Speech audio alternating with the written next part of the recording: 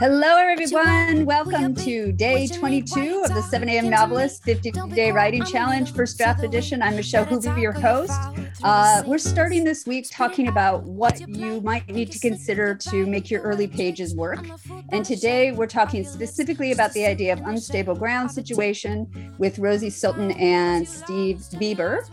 I also want to dedicate this episode to the Rode Microphone Company. Because the Rode Mini is a fantastic microphone that cuts in and out all the time. And I'm having a whole lot of fun with that. And I'm waiting for them to help me with that. So here's to the Rode Company. Okay. Rosie Sultan's novel, Helen Keller in Love, was praised by the Washington Post Book List and the Library Journal and was an American Library Association Book Club pick. Rosie won the Penn Discovery Award for Fiction and a Virginia Center of the Creative Arts Fellowship. Her marvelous agent, and that's in her words, but I'm sure her agent is marvelous, is shopping around her children's book, What Color is Think?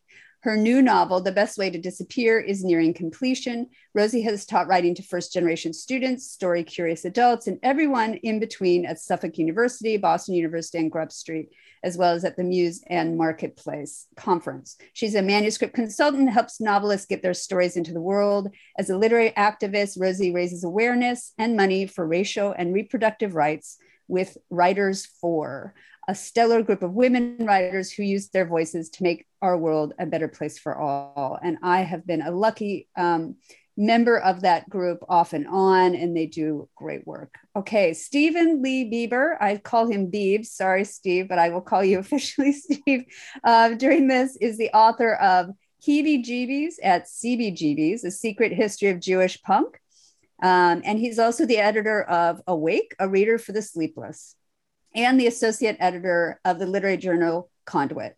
His work has appeared in the Paris Review, Harper's, the New York Times, and elsewhere. He teaches creative writing and creative nonfiction at Framingham State and Grub Street, and was the recipient of Somerville Arts Council Mass Cultural Council grants in 2019 and 2022. A documentary based on his book about the Holocaust origins of punk has been optioned and by Determination Pictures. All right, thank you so much, both of you, for being here bright and early in the morning. Unstable ground situation. Okay, so we've already actually talked in the practice room about how we're all feeling unstable this morning, which is perfect. This is exactly where we want to be. So what is unstable ground situation when we are talking about writing? Why do we need to think about it in terms of our early pages, both like first generating the early pages and then revising them of a novel or short story or memoir or whatever writing project you're working on. And I'm going to go to Rosie first. Rosie, what to you is an unstable ground situation? Well, thanks for having me, Michelle. Can you hear me all right? Yes. Okay. So as I was sharing with you and Steve, I'm in an unstable ground situation right now because I'm in this beautiful hotel in New York with the worst internet on the planet. So unstable ground situation right there. Yeah. So unstable ground situation, I think of it as, and I think we all do, sort of what happens to the characters before the story starts, what's their emotional state, what's been happening with them that sort of primes them for whatever's going to happen next in the story. And I think of it as sort of their emotional state that sets up the action. Here's an example. Yesterday, I was at the Hopper exhibit. And we all know Hopper, everyone sort of has their backs turned toward one another in the paintings. You can identify it a mile away. Here's a quote from the exhibit. Just when she's about to say something brilliant, her Wi-Fi cuts out. Right. But I do think, so kind of the idea that she's talking about, it's very character oriented. And basically, I generally think of the unstable ground situation as you're starting out with a character who's either broken or in a broken situation. And I think a lot of that is necessary. First of all, we don't really like characters whose lives are perfect. And then it also adds tension because we expect something to happen. We expect some forward momentum out of that. Okay, Steve, for you, what is the unstable ground situation? Well, I think Rosie was doing a great job of talking about it. I guess I would just add I always think of it as what is the sort of conflict under the surface? What's the issue that's already there for the person, their baggage that they carry, and kind of are getting along. It's unstable, but it's stable enough that they're functioning. Their day-to-day lives are, like a functioning alcoholic, right? They haven't hit bottom yet. But then inciting incidents, which you're doing tomorrow, pushes that to the surface. They have to confront it, and then bammo, you got your main body of your book: confrontation, obstacles, and facing that. So yeah, unstable ground, like she said, everything pretty much that predates the narrative of the story, or at least the story starts right at the last moment of unstable ground a lot of times before things kick in. One of the images I've heard is that, it's like someone standing on the middle of a seesaw, kind of balancing this way and that, and tipping a little, but not falling off.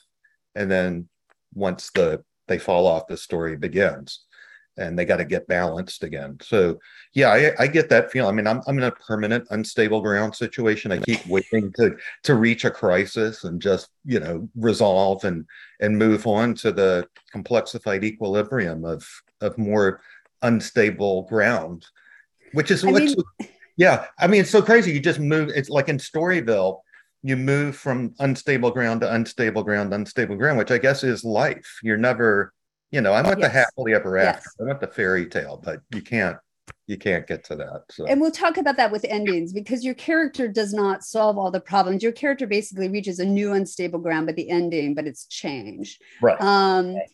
But the thing I love that image. You've got a person who is just, they're keeping balance. Like, who wants to be standing though on a seesaw? Like that's right. Not a comfortable situation. However, they've been standing on that seesaw, keeping that careful balance, possibly for years. Right. And so that's why, and it could be set up by, we'll talk later about, I call it the wound, something that happened to them when they were younger, or some pivotal moment in their lives that upset their lives, that created that instability, and that they have to, usually the book is going to force them to revisit it. Josh Wilde talks about plot. He says, I find my character's wound and I poke a stick at it. And that for him is plot, which I love. Right. Yeah, and then, or it could be the inciting incident, because lots of times the inciting incident occurs before the opening of the story or novel. I always think about, like in Hamlet, the king is already dead, right? Right. So the world is already unstable. That's funny, Michelle, because sometimes I use Hamlet as an example of the difference between inciting incident and point of attack. Yes. And I hear what you're saying, and I think that actually could be true too. But I sort of think of the appearance of the ghost as the inciting incident, like, oh, I was murdered. And then the point of attack being, now you have to avenge me. So it's like, it throws Hamlet completely off balance, like something's rotten in Denmark, right? And it's really, really rotten. It's worse than he thought. Not just his mom's married right away to his uncle. Right. But now, like, the ghost says, you got to go kill people for me. And anyway, that's so, yeah, whole unstable ground. I was thinking about other stories too. Like, what is it? Sherman Alexi's story, What You Pawn, I Will Redeem. Mm-hmm. Like, the whole opening to that is basically giving us his unstable ground. He's an alcoholic. He's like other quote unquote Indians, as he calls them, out west, that, they've lost their home. Are you frozen, Michelle? I think you're frozen. Okay. That he is, like he says, he is the after Columbus Indian. He is a mess. He's fading away. He's lost all his relationships with former wives and children. And inciting incident, here it comes. He finds this regalia from his grandmother, and he's on his quest to get it. And that's the rest of the story. Or I was also thinking too, when you said wound, one of my favorites, because it's so on the nose, but it works, is what is it? The Catcher in the Rye, Halden Caulfield, I Yes. think chapter 5, is writing the essay for his roommate Stradlater, and he ends up writing about his brother Allie, who died from cancer, and he, how Halden, the night of his death, punched out all the windows in the car, in the garage, and his hand is still wounded. He still can't make a fist. So he has a literal wound, and he's writing about his brother's baseball mitt, which you wear on your hand, to protect your hand. And I kind of love that Salinger did that. It's like, all right, I'm going to create a wound that's a wound. It's an emotional wound, but it's just going to really be something very concrete and solid. And there you go. He's hurt his hand, and so I left. I'm going off into other things. That's not unstable ground. I guess it is unstable ground, though, right? Because Halden has been upset ever since. I mean, the point is that there is some brokenness, right, in the person's life. Yes. And it's usually, it's a brokenness that they carry with them, that they're stuck in, that still shapes their personality and forces them to continue to make mistakes. Right. It is possible. So I generally think that in a story, then, this brokenness, the plot of the story, you're choosing a particular character for a reason. And you're choosing that character to put them in that situation because that's they need to face in order to face their brokenness, in order to face their wound, and the person won't recover entirely, but to learn something, to move forward in their life a little bit. One thing to think about is if you're working with more marginalized characters who society always says you're culpable or you're wrong or you're broken.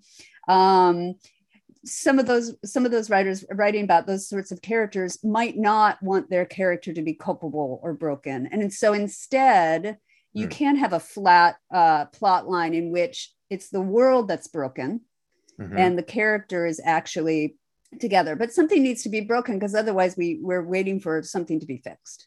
And so it's more likely that the character is broken. They have to face something will be thrown their way that forces them to move forward, because otherwise they're going to cling to that seesaw, right? Because we cling to our seesaws.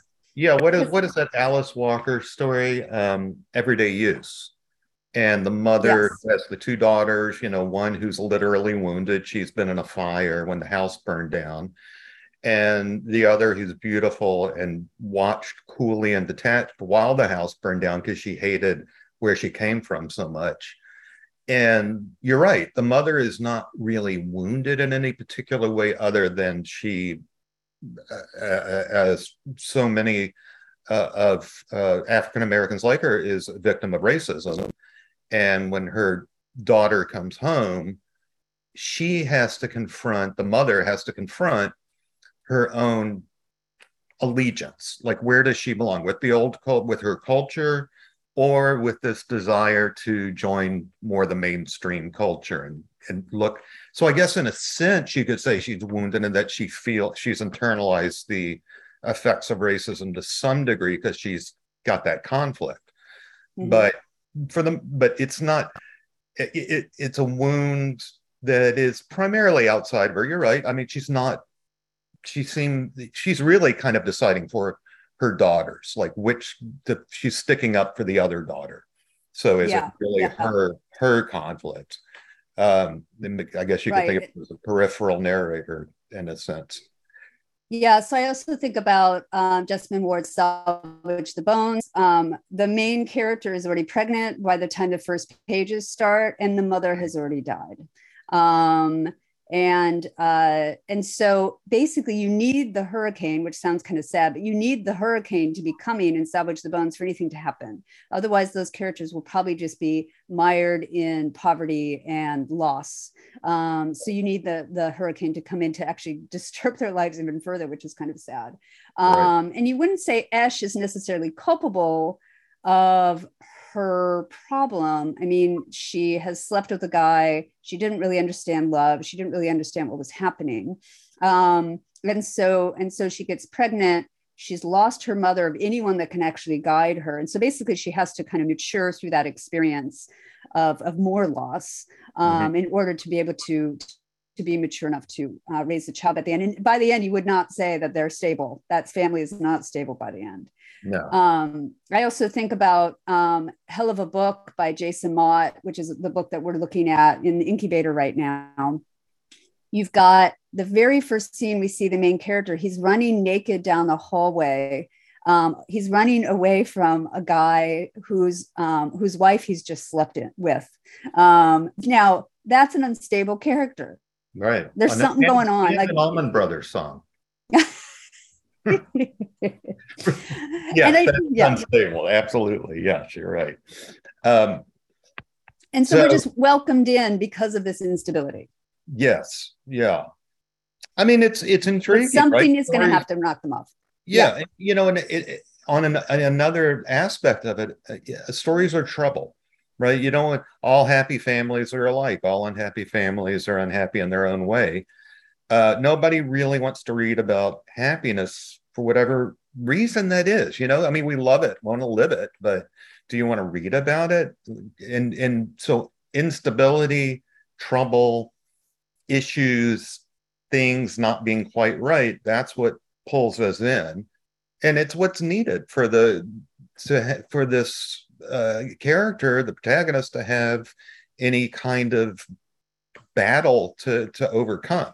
Like, what are they going to fight against if there's nothing unstable? If they're perfect and something comes in and happens outside of them that doesn't really affect them on a deeper level, that if it's not an emotional instability, then it really doesn't matter. It's like what do you call it? Like a thriller, a bad thriller. Yeah, a bad thriller. Because I read a lot of crime novels and thrillers, and a lot of them are very perceptive in character-driven storylines. For sure. Chandler, you know, Philip Marlowe is the wounded knight, right? I mean, he's the world is so tainted that he can barely hold on to have any faith. He's super cynical. And then he always meets that woman who comes in, right? The femme fatale. And it's like, oh, is it going to be love? Is he going to be redeemed? And she's at the heart of it all, usually, right? Or she's almost as bad as everyone else. I mean, so that's right. The detective, usually the case has to have something, it's going to take them back to their own issues, a dead sister, you know, it's whatever. It's going to echo that. Right. And this is important too, because, okay, you need something strong enough to push the person off their seesaw, because otherwise they're going to cling to it because they've been on it for years. And so I've sometimes have writers who say they're at work, they're sitting at their office, and they look up and they look out the window and they see a leaf on the tree and they're like, I'm going to change my life. I'm going to quit my job. And you're like, that happened to me yesterday. I saw that happened to you. And did you quit your life? Did you change your life? Did you quit your job? I'm going to rake the yard. Look, Michelle, I don't know if you saw, there's a question in the chat. Yeah, go ahead. Is Halden writing about his brother, Ali, considered a good way to include backstory? Yeah. I mean, that it works. And in the book, it's a little on the nose, but it works. It doesn't, I mean, at least I think it works. I don't know what you think, Michelle. It doesn't feel artificial when you read it, that he could be writing about, because he doesn't recognize it as his wound, right? He recognizes it. To him, he's just writing about this, like he has to come up with something to write. I was like, okay, I'll write about the mitt. I always liked that baseball mitt with the poems on it. And he, in his way, which is part of his issue, is very dismissive of it. You know, oh, that was the night my brother died. You know, it was a stupid thing to do, punch out the windows in that car. I realize that. Anyway, which is like Halden's constant segue. Anyway, like, that doesn't matter. Let's move on. Let's avoid the issue. Let's avoid the instability underneath. I want to keep that away from myself. So, yeah, I mean, I think it's a good way to include backstory. And Susan talks about that more. Can you say more about backstory impacting the characters emotionally? Do you parse this into the story in bits and pieces? How do you decide when to incorporate this backstory? So again, I feel like whatever you're throwing at the current character in the present day, it is problematic for them because it hits some sore spot that they already have, and is going to probably force them to revisit that. Because, and this is why your character has to match the event that you're writing about, because one character, they might have an annoying boss that constantly is staring at their ass or whatever, and it's not going to bother them. They don't care. Right. But somebody else, that boss's actions will deeply, deeply bother them to the point of undermining them. And oftentimes it's because of what they're bringing to the situation as well. I mean, the boss is bad as well, but it's what they're bringing to the situation. So whatever happens in the current story is going to wake up those, like, I think you spoke of it as ghosts, or wake up those demons that the person has to deal with. I think. But where do you reveal those demons then? Go ahead. I was just going to say, Susan's question about where to include that backstory, I think it's a good question, because, again, to think about What You Pawn, I Will Redeem, the Sherman Alexie story, like so many stories, you have to establish the unstable ground at the beginning. You have to have some backstory. And yet, often as the story goes forward, you do get bits and pieces of more backstory. In fact, getting closer to the real source of the wound. Like in that story, his grandmother's story is thread throughout. And that's what he keeps getting back to, because obviously he's trying to get her regalia. He's trying to get back to her and the culture that she is the link to. But it's not all there right up front. There's enough up front to establish this is his issue. This is where he is. This is, why he's wounded. And this is how he's wounded. And yet, as the story goes along, just like in those, Raymond Chandler stories, you get closer and closer to the heart of it.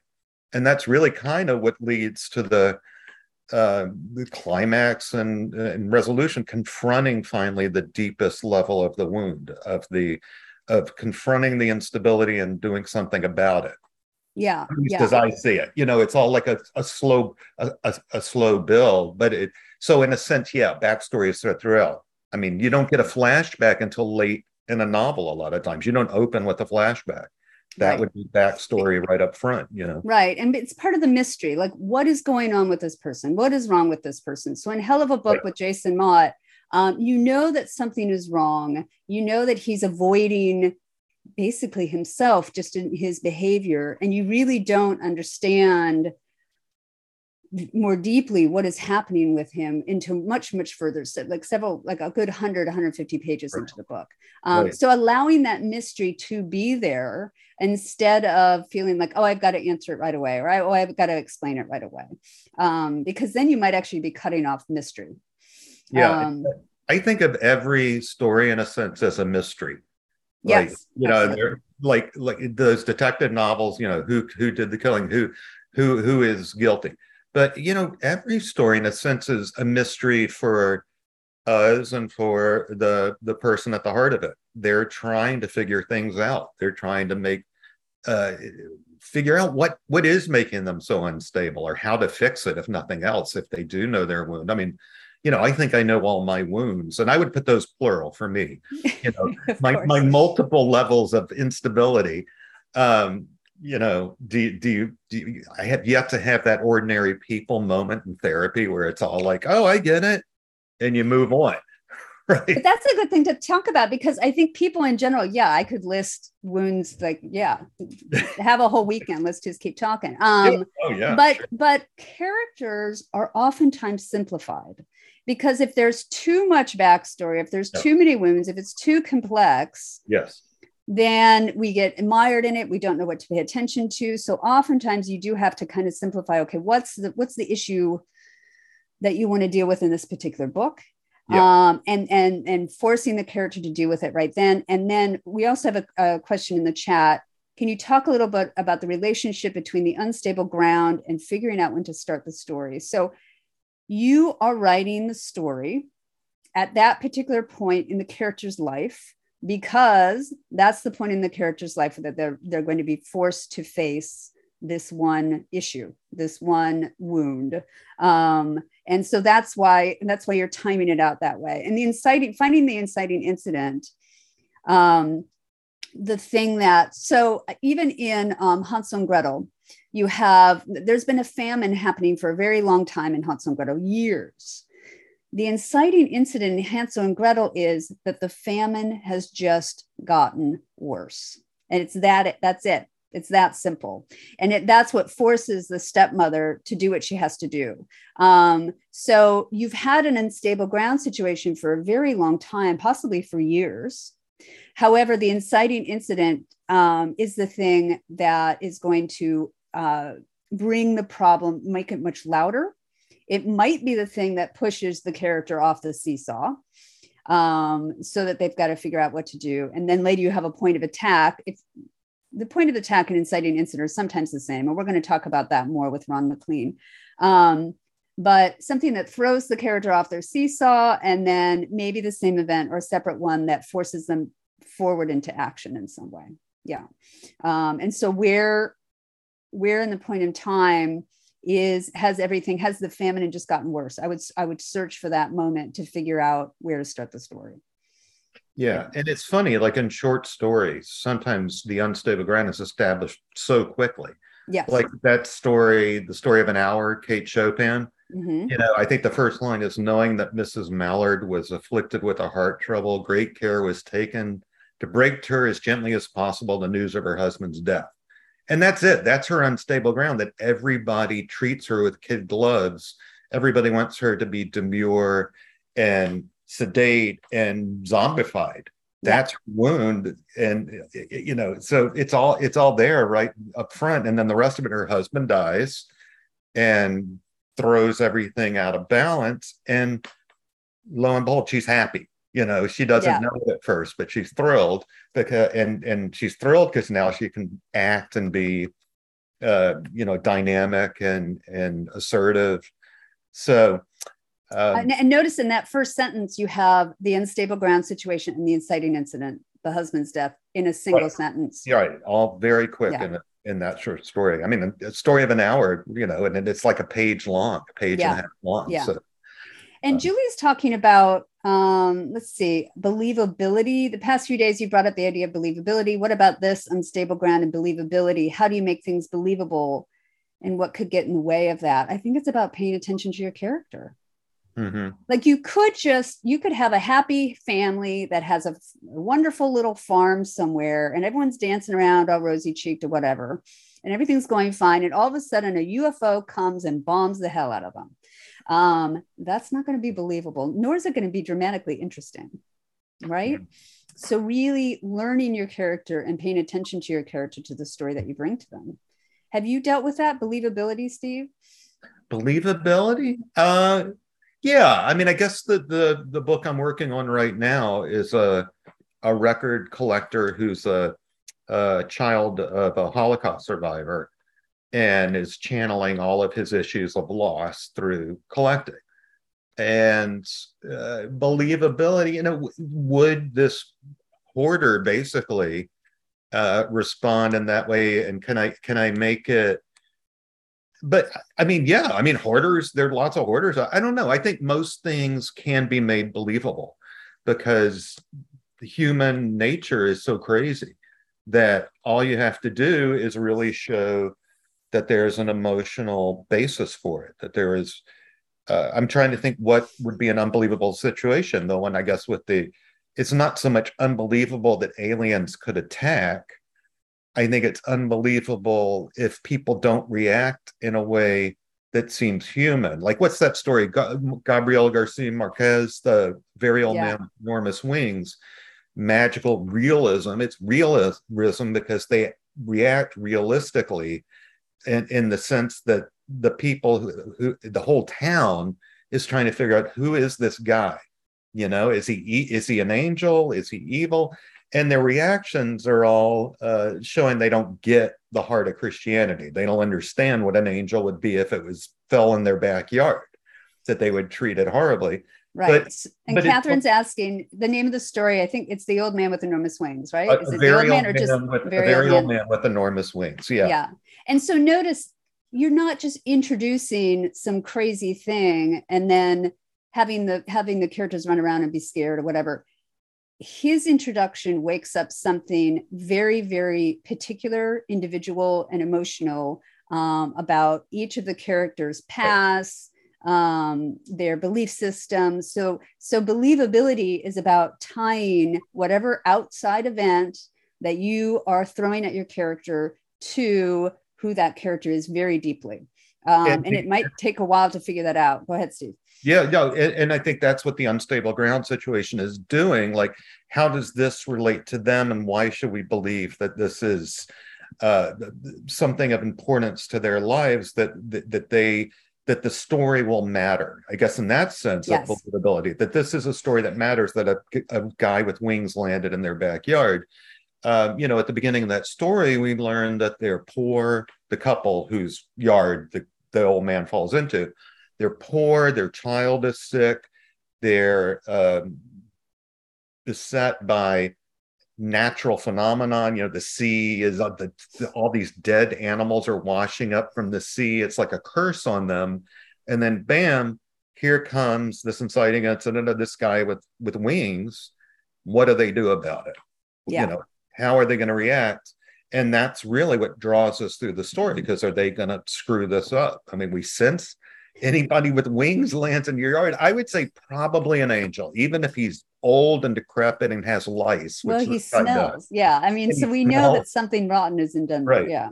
It's like the Good Samaritan story. Like, if they treat him well, then they'll be blessed. So that's the test for them. And one more, we can only do, I'm just going to answer this very quickly because Elizabeth is touching on one thing and then we're going to have to go. But can the inciting incident be an introduction of a new character that inspires the character to behave differently? Or does the inciting incident have to be something negative, something getting worse? It doesn't have to be something negative. Yeah. It can just be a change. But the thing is, it might feel negative to the character because the character doesn't want to deal with their wounds and the fact that something's wrong with their life. So in that way, I think, what was it? The film Jacob's Ladder, in which angels are trying to convince the character that he's died and they want to carry him forward into his next life. Well, he sees them as demons trying to tear his life away from him. And it's just a beautiful film because they're actually trying to help him. Mm-hmm. But he just doesn't want to face it. He doesn't want to face himself and what has actually happened. Mm-hmm. And the characters, yes, don't usually know what their own wounds are. Yeah. And they're completely, they've shut that out. They've completely repressed that. Excellent. All right. We're going to have to go. Thank you so much, Steve, for carrying the day. We'll have to have Rosie on for another time, because seriously, she was about to say something completely brilliant. Right. And then we lost her. She was stuck in some fancy hotel somewhere and she said she had bad Wi-Fi. But tomorrow we're talking about the stories inciting incidents. So we're going to keep touching on that idea and expanding it. And we're going to have Rebecca Rowland and Davy Snively. Davy Snively, who's also, she's a screenwriter as well as a novelist. And Rebecca actually works in nonfiction and fiction. So I think we're going to be able to touch on this from different angles. If you support what we're doing, please share, follow, and even rate the 7 a.m. Novelist podcast. You can find it on Substack and other podcast platforms. And you can find the full schedule of what we're doing at 7amnovelist.substack.com. You can also join the community there and join the discussion. Thank you very much. Thank you, Steve. Beeber is an old writing friend of mine, so I love seeing him early in the morning. All right, everybody, get to your desks, get some good writing work done, and we will see you all tomorrow. What you lost, have you lost what you found? Do you really understand how you sift for a love in the sand, like a leaf inside the wind, and you go where it tells you to go, but you never wonder why there isn't nothing here at all.